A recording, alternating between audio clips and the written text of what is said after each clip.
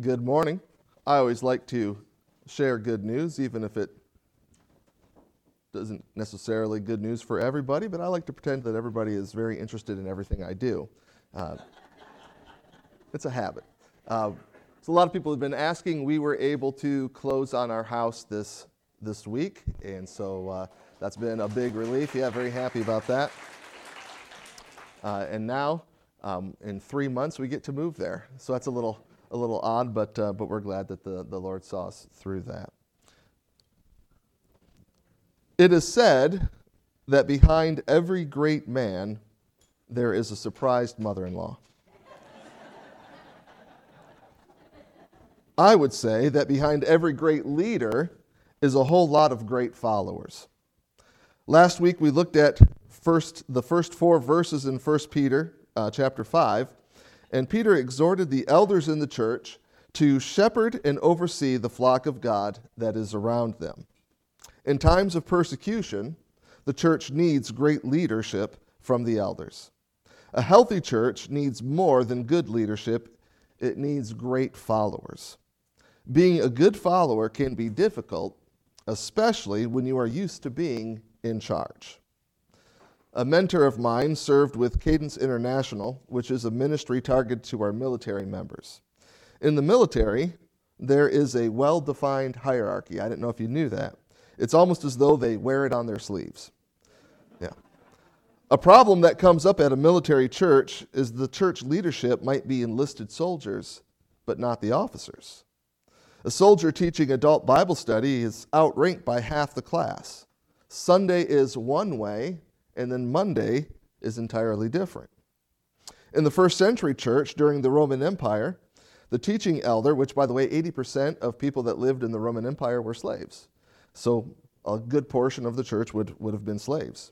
The teaching elder might be a slave and his master is in the congregation. That would be difficult. Imagine being a slave and leading your master to Christ, and you're kind of the spiritual father of your owner. In our day, imagine being an elder and your boss is a new believer and starts attending your church. When I was pastoring in Iowa, there were a lot of small business owners in the church. They were called farmers. I also had a lot of construction contractors that owned their own business. Following can be difficult when you are used to being in charge. I started in full-time ministry as a senior pastor in 2001. It's been a little while. And then as an associate pastor, I had a lot of autonomy and was given freedom to do things my way. I was used to overseeing and being in charge. And then last summer, I worked at a pizza place as a line cook. I've mentioned this before to a few people. It is very humbling to show up to work and watch your boss get dropped off by their mom because they don't have their license yet. Every leader, though, should spend time being a follower. Why? Because you can't be a good follower absent humility. You can't be a good leader without humility either. I really appreciated my time being the low man on the totem pole when I was used to being in charge. It actually was a bit of a relief.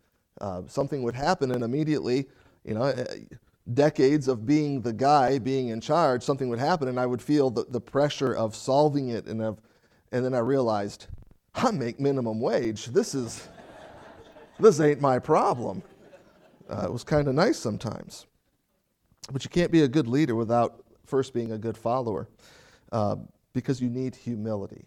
You need humility, and following is a great way to learn humility, and if you don't learn it, it comes back to get you when you're a leader.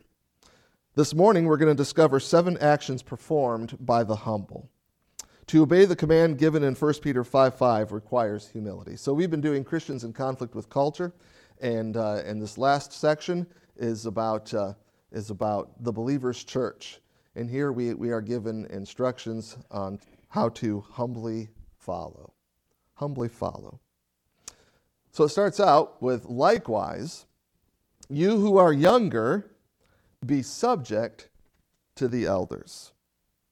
This passage is similar in form to the section on witnessing back in chapter 3, with the interaction or the of mutual submission in marriage.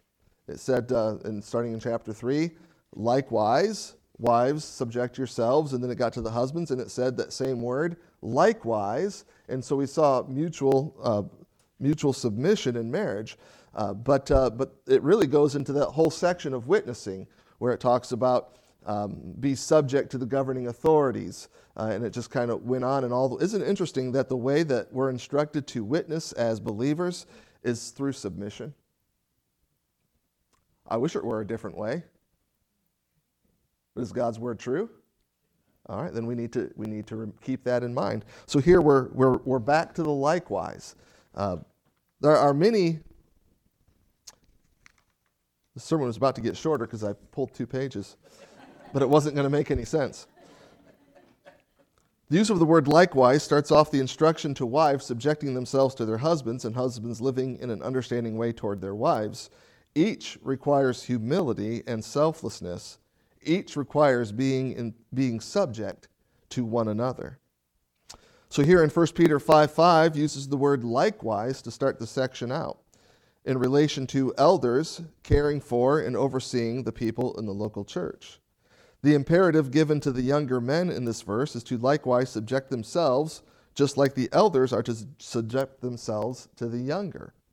If you remember from last week, it uses elder with the idea that typically your leaders in the church should have a certain amount of experience and age to them. However, age isn't the determining factor, but it does describe the type of person that is to serve as an elder. We're warned in 1 Timothy and Titus, don't have a young new believer be appointed elder because you're setting them up for failure. And so there should be a little bit of seasoning involved in this. I think the fact that I was a senior pastor when I was 23, and I look back at that and I say, what was I thinking? And what was the church thinking? What they were thinking is we're out in the middle of nowhere and we're looking for a pastor, and you'll do is kind of what it was. But very different now than it would have if I were to have gone back with the experience that life has given me, plus church ministry experience. It would be a very different time there. That's just a reality. Experience is a great teacher. So we have this word likewise, and elders caring for and overseeing people in the church, and for the younger men to subject themselves to the elders. Now, when we look back at verses 1 through 4 in chapter 5, we don't see the words subject yourself. It's in the command given to the elders. What are they told? Well, they were told to shepherd and oversee the flock, right? In order to shepherd and oversee the flock as God would have the elders do, it cannot be done without the elders being subject to the flock. In verse 5, the response to the elders from the flock is to subject themselves to the elders. A church will not be healthy without mutual subjection. The Bible is talking about true subjection. What do I mean by that? A lot of people have the attitude that they don't have to be in charge as long as things go the way they want. That's not subjection. Submission doesn't start until there is a disagreement. Subjection is to place yourself willingly under the authority of those who had been given the responsibility of leadership. Can I let you in on a little secret? The Pope is not infallible. Neither am I. The difference is I don't claim to be. This verse is not saying that those who hold the position of elder are always right. There is a greater shepherd, a chief shepherd. He is the one who has ultimate authority. He is the one who is infallible. A chief shepherd, the one who is always right. So when an elder or a pastor is out of line with the clear teaching of Jesus Christ, ignore them and obey Christ. But what about the commands where there is freedom for differences of opinion or preferences? Paul instructed Timothy to do the work of an evangelist. That is a command, an imperative. But how evangelism is to be done is not specifically spelled out. There is freedom in how to evangelize. Certainly there are parameters, but freedom is given within those parameters. Another example, the church is told to sing. In Ephesians 5:19, it says, addressing one another in psalms and hymns and spiritual songs, singing and making melody to the Lord with your heart. This passage doesn't tell us what to sing or what instruments to use. There is freedom in choosing which songs to use in worship. There is not an option as to whether we worship or not, or who we should worship. That's spelled out. But there is freedom in how we worship. Is the song correct, or does it contradict clear teaching of Scripture? Ave Maria is a beautiful melody, but we aren't going to sing it. The song contradicts the clear teaching of Scripture. Remember that worship is not about our enjoyment. We are not the intended audience of worship. There is an audience of one, and it is God. We worship for His pleasure. There are many other instances where the Bible does not give exact details on how the church is to function. I believe the Bible gives clear evidence of the role of the local church in world missions. The Bible does not tell us which missionaries to support or which ministries we should involve our church. There are plenty of good, worthwhile ministries and plenty of missionaries faithful in carrying out Great Commission objectives. We can't support them all. There will be different ideas on how to worship, where to worship, which missions and organizations to support, what time the church should meet, which Bible studies to use, and how to reach the lost. How can a church possibly function properly when there are so many options, so many preferences, so many different ideas about what a church should do? The answer is twofold.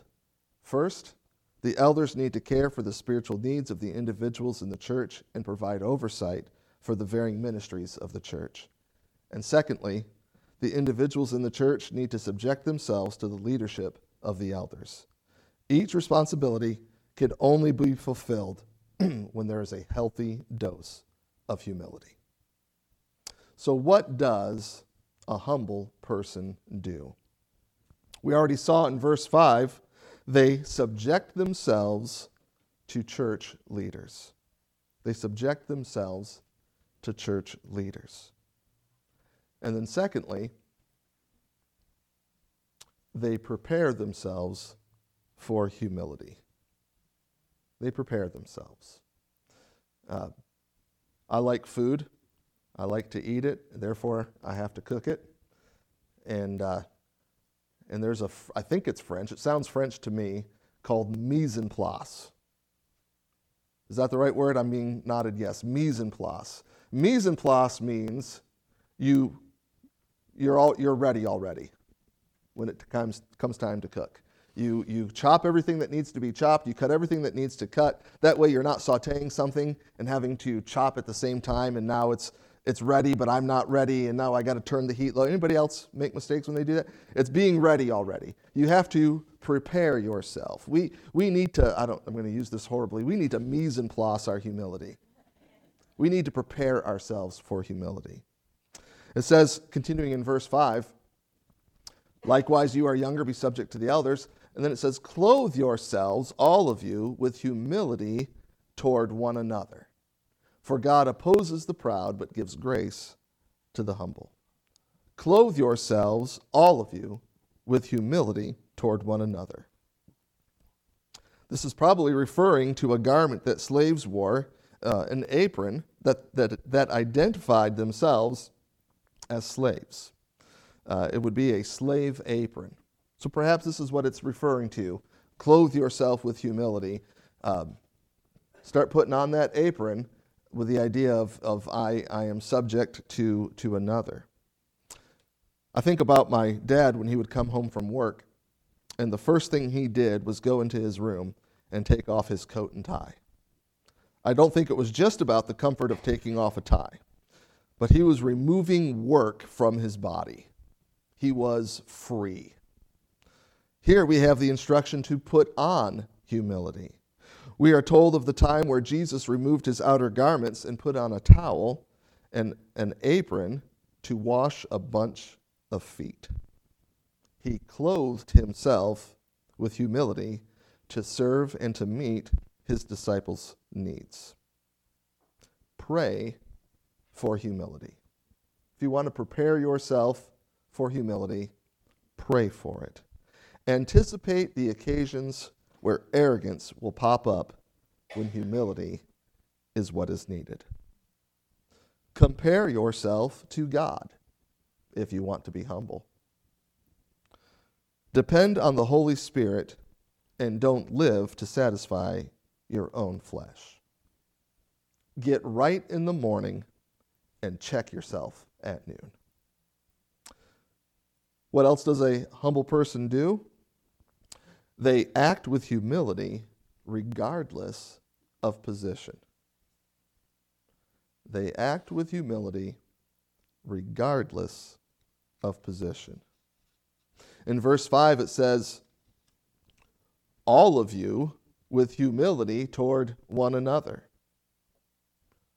All of you with humility toward one another. Humility goes both ways. I've heard all sorts of reasons why a person thinks they should not have to be humble toward another person. I've heard these things.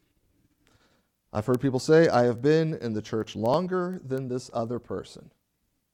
Therefore, there's no need to show humility. I've heard people say, I have been saved longer than this other person. I've heard people say, my grandmother was at the church from the beginning. Her name is signed on the church document. All of those I've heard as reasons for why I don't need to show humility in this situation or towards this person. Now, I haven't heard these reasons, but I have certainly witnessed attitudes that suggest thoughts for not showing humility toward another, such as, I have more education. I have more money. I've had more success in my career. My kids are better behaved. I give more money to the church. And this one, I actually saw it on Facebook, back when I would look at Facebook. I don't watch or care about football as a reason for not showing humility. The idea was, I don't waste my time on that, I'm more spiritual. God's word is clear. Everyone shows humility to anyone. Let me say that again. Everyone show humility toward anyone. So regardless of a situation, regardless of is your boss starting to come to church, but I've been here longer. I'm a member here. Yeah, you got me at work, buddy, but here, this is my territory. That's not the way to go. Or my paycheck is bigger than your paycheck. I've had more success in career. I should be, my opinion should be valued more. How dare this other person with less education, less money, less success, how dare they think their opinion is as valid as mine? Now, hopefully nobody would ever say that, but do those attitudes ever come up here? Sometimes they do, and we have to be careful about that. What does a humble person do? Oh, sorry about this one. Apparently I didn't make it very... If you can read this, I'm jealous. They avoid God's hostility. A humble person avoids God's hostility. Why is it wise to show humility toward everyone? Because if we don't, we are told that God will oppose us. In Proverbs 3:34, it says, "The Lord mocks the mockers, but is gracious to the humble." The Lord mocks the mockers. Years ago, after Hurricane Katrina, I was substitute teaching at Hahnville High School, and I was put in a class that was horrible because it had horrible people. The parents had failed, and they owed the world an apology. That's what I told the class. They had So while I was trying to keep them from killing each other or start things on fire, one of the little darlings noticed 3 students that were actually doing the work instead of making my life miserable. And I should have called him a little darling. The guy was huge. He dwarfed me in every way. He certainly could have destroyed me if it was his intention to do so. But he loudly brought attention to 3 students who were doing the right thing, trying to embarrass them for their good work habit. He said in a mocking, accusatory tone, "Why are you doing your work when there's a sub here?" And now all eyes turned to them. He was loud and he was rude. The 3 conscientious students were embarrassed about being the center of attention, particularly because the attention directed at them came in a mocking way. And I got angry. So I said to the mocker, when he asked the question, "Why are you doing your work when there's a sub here?" Immediately I said, "Because one day they'll be your boss." Now everybody's laughing at the mocker. And then I thought, what am I doing? He could kill me. He didn't say another word for the rest of the class. Right? God says he will oppose the mocker. He will oppose the one who does not show humility toward another. God says, "I'm against you." And you don't want to be God. You don't want God to be against you. God opposes. He sets himself against the arrogant, and life will not go well for them. God will show up like an army drawn up for battle with banners flying. God says, "You show yourself as being above others?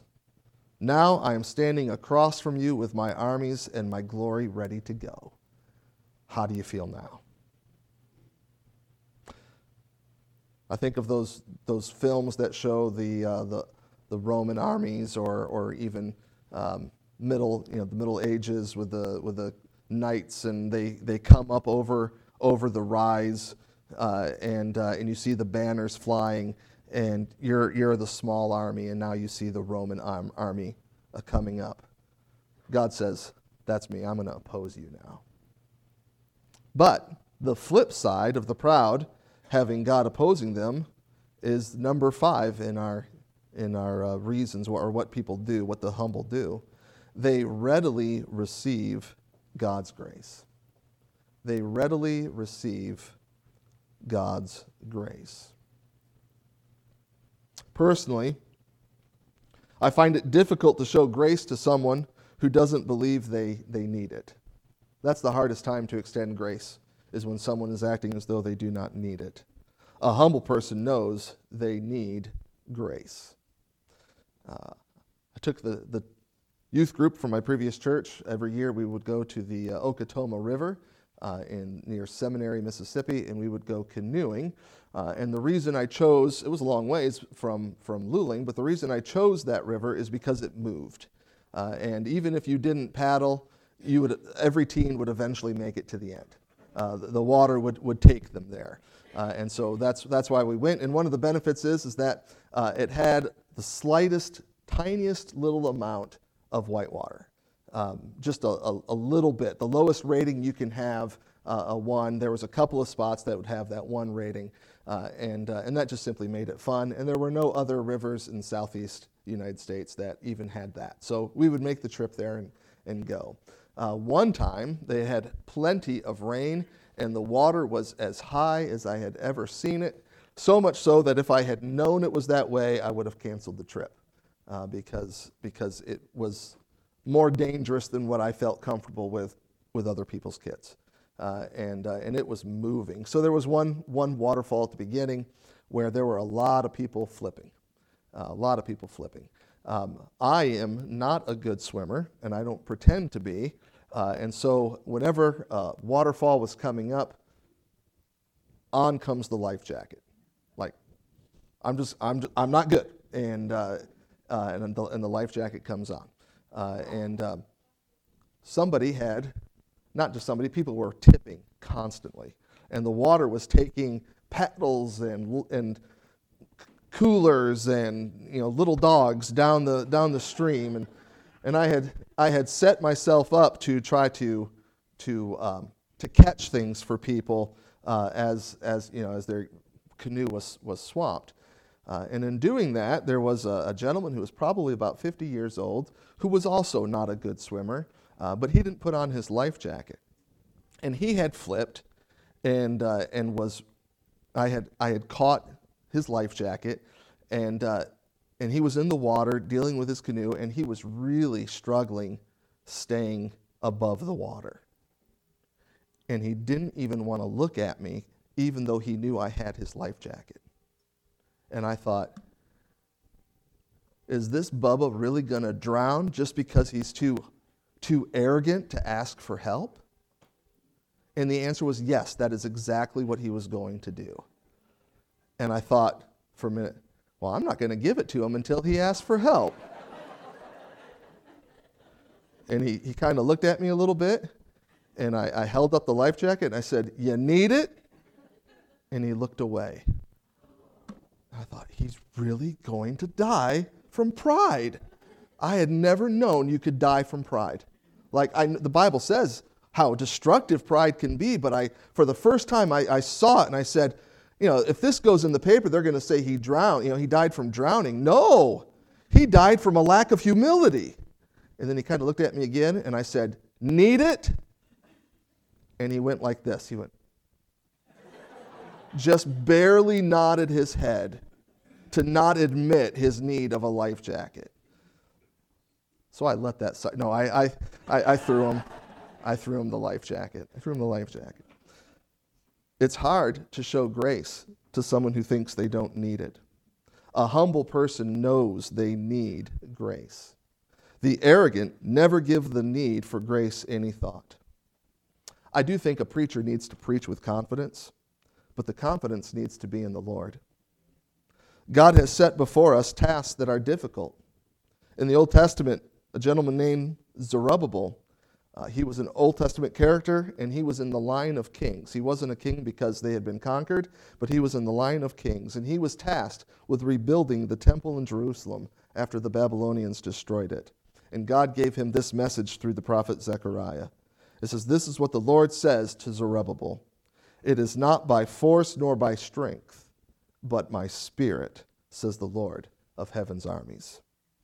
The great task of building the second temple would not be accomplished by the might or strength of Zerubbabel or the workers. The task would be accomplished by the Spirit of God. Sometimes God says, "Oh, you want to do it on your own without depending on me? Okay." And then it doesn't go well. The humble consider God's grace and say, "Can I have a double portion?" There's a song that I love. The chorus goes, "I need you, oh, I need you. Every hour I need you. My one defense, my righteousness. Oh God, how I need you." That needs to be the song in our heart all the time. Lord, I need you. What does a humble person do? Well, they have a hope that is eternal. They have an eternal hope. In 1 Peter 5:6, it says, "Humble yourselves, therefore, under the mighty hand of God, so that at the proper time he may exalt you." What I think this verse is saying is that if you won't humble yourself to others, particularly fellow believers in the church, then you haven't humbled yourself before God. If you have humbled yourself before God, then you will be able to humble yourself before others. Why? Because God said to, and who am I to tell him no? Humbling ourselves before God is the real issue. We are arrogant toward one another when we are arrogant toward him. An elder won't consider the needs of the congregation without humility toward God. Individuals won't subject themselves to the elder's authority nor respond to their leadership without humility toward God. The motivation, the reason humility toward God and each other is that in God's perfect timing, he has determined to exalt the humble. Only the humble trust in God and his plan for salvation. The humble recognize their complete dependence on God for their sins to be forgiven. The arrogant don't rely on God. They can do it themselves. So they exalt themselves in the present and miss God's promise for the future. We have an eternal hope, which is a certain hope, not fingers crossed wishful thinking. Saying that you have a guaranteed hope for eternity spent with God will make some people accuse you, not of humility, but of arrogance, to say that you know for certain. That is only true if your hope is in yourself. If your hope is in Christ and his death as payment for your sin, it's not arrogance. It is true humility. It is admitting that there is nothing I can offer. It is Christ alone. The last action of a humble person that we'll cover today is found in verse 7. It says, casting all your anxieties on him because he cares for you. They allow God to carry their worries. They allow God to carry their worries. I have this bad habit. I like to store my worries in my belly. I swallow them down and hold them there because nobody else could possibly handle my worries. I know that everybody has their own worries, but mine are bigger and more consequential. Do you ever have that attitude? My worries are special.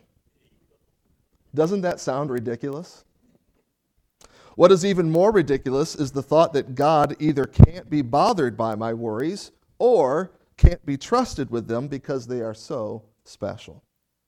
We need to treat our worries like hot potatoes.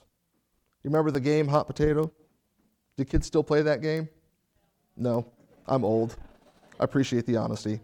Kids don't actually use a hot potato, don't do that, but take a ball and toss it to one another, and when the timer goes off or whoever is holding the hot potato loses. That is what we need to do with our worries. We toss them to God as quickly as we can. God, here you go, God. Here it is. Let me get rid of this worry and cast it on you. Sometimes we pray and give God our worries, and we say amen, and then we take our worries back. Recognize that God cares for you. How do I know God cares for you? He died for you. And there's no greater demonstration of love than that. The proud will not give their concerns over to God.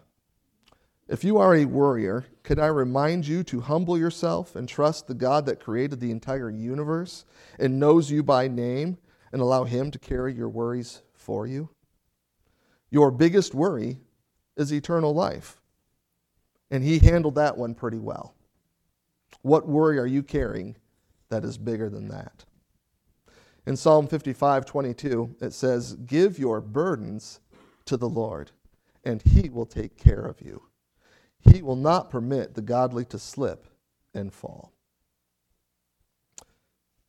I was thinking about this passage and putting together this sermon, and I wrote down some reflective thoughts that I had that I hope that you might find helpful. And here's two thoughts I had. I have not demonstrated a right to be arrogant, so arrogance doesn't make sense for me. Second thought was, I have continually demonstrated a need for humility.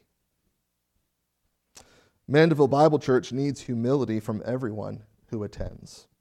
We need to recognize our total and complete dependence on God.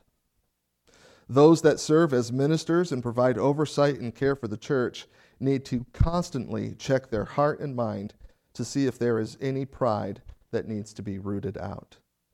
Those that are subject themselves to the rule and leadership of the elders need to set their mind toward humility, and particularly in relation to God's authority. The church doesn't belong to any of us. The church is the body of Christ. And fortunately, I belong to him. Let's go to the Lord in prayer.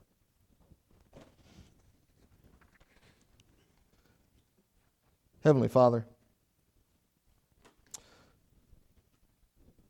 this is your church. It's not any of ours. It doesn't belong to us, but we do belong to you. Father, we just ask that we would recognize that humility is a great thing. It's not a bad thing. It's not a disdainful thing. It's not a chore that we're supposed to perform. But it's the means by which we experience your grace. Grace in eternal life, but grace here in this life as well. Father, help us to not compare ourselves to others that we think we compare well to, but instead we will compare ourselves to your righteousness. And rather than feeling terrible or bad about ourselves, that we'll rejoice in your righteousness because it's what you've offered us through your Son, Jesus Christ, when he died for our sins, when he died for our unrighteousness. And Father, the fact that you look on us as sinners and you've declared us to be righteous because of the death of your Son is, it's amazing. How can it be that I should gain an interest in my Savior's blood? Died he for me who caused him pain? Father, that's a humbling statement, and yet what joy comes from being saved. What joy comes from recognizing your greatness and your righteousness and your perfection, and that you loved us enough to send your Son to die in our place, to pay that penalty. Father, there's times when we absolutely probably should feel bad about our sin, just recognizing that sin is gross. But Father, let us not walk around in pity, but instead rejoice that your Son paid it all. So it's in his name we pray. Amen.